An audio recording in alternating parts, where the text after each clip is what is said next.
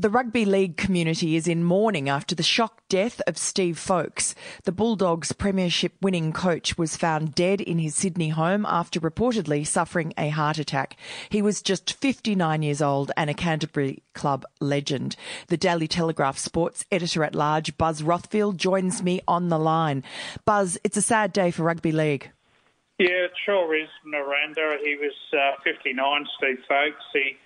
He had a 500-game career with the Canterbury Bulldogs, 245 matches as a player, and he won 4 premierships, 4 grand finals, and he coached for about 260 games and won a grand final, an absolute club legend, and it's certainly a sad day out of Belmore this afternoon. And he also played State of Origin for New South Wales? Yeah, he played State of Origin for New South Wales and he played for Australia. He played 10 games for Australia. And he also coached the Jillaroos. When Women's Rugby League started probably 4 or 5 years ago, he was one of the first Australian coaches, and he certainly put a lot back into the game. Now, 59 is pretty young. Why do you think that we're seeing, someone of his age losing their lives from heart attacks still in this day and age? The remarkable thing is, Miranda, a lot of players, as you probably know, blow up a bit after they've put on a lot of weight after their careers. But Steve was super fit. He really was. I probably saw him a year ago, and he almost looked like he could still be playing. I understand he was on his exercise bike when this terrible thing happened. And no one can quite understand why it's happened. A remarkable sort of tragic coincidence is that tomorrow is 5 years since his lovely wife Karen passed away from cancer. So I guess the only consolation is he's with Karen again now, and may rest in peace.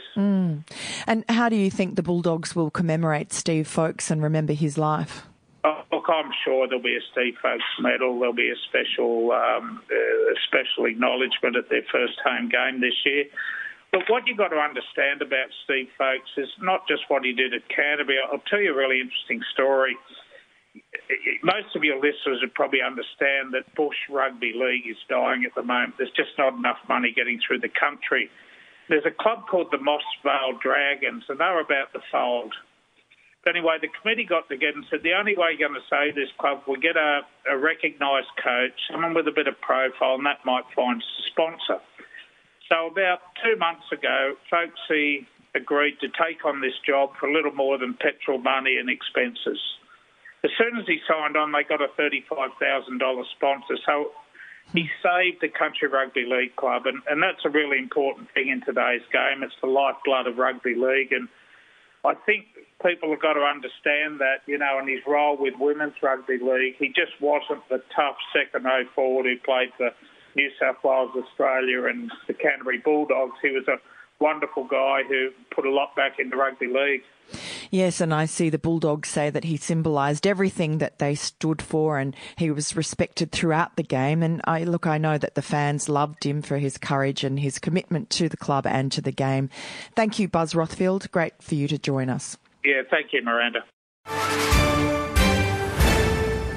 News doesn't have to be boring. The Brits have given Prince Harry a new nickname after yet another tell-all interview. Oh God, is it the Ginger Whinger? Let the team at news.com.au get you up to speed each day with their podcast, From the Newsroom. A couple were busted joining the Mile High Club. Well, I guess they can't play Virgin anymore. Politics, sport, red carpets, royals. Get all the goss in just a few minutes. Follow From the Newsroom wherever you get your podcasts from.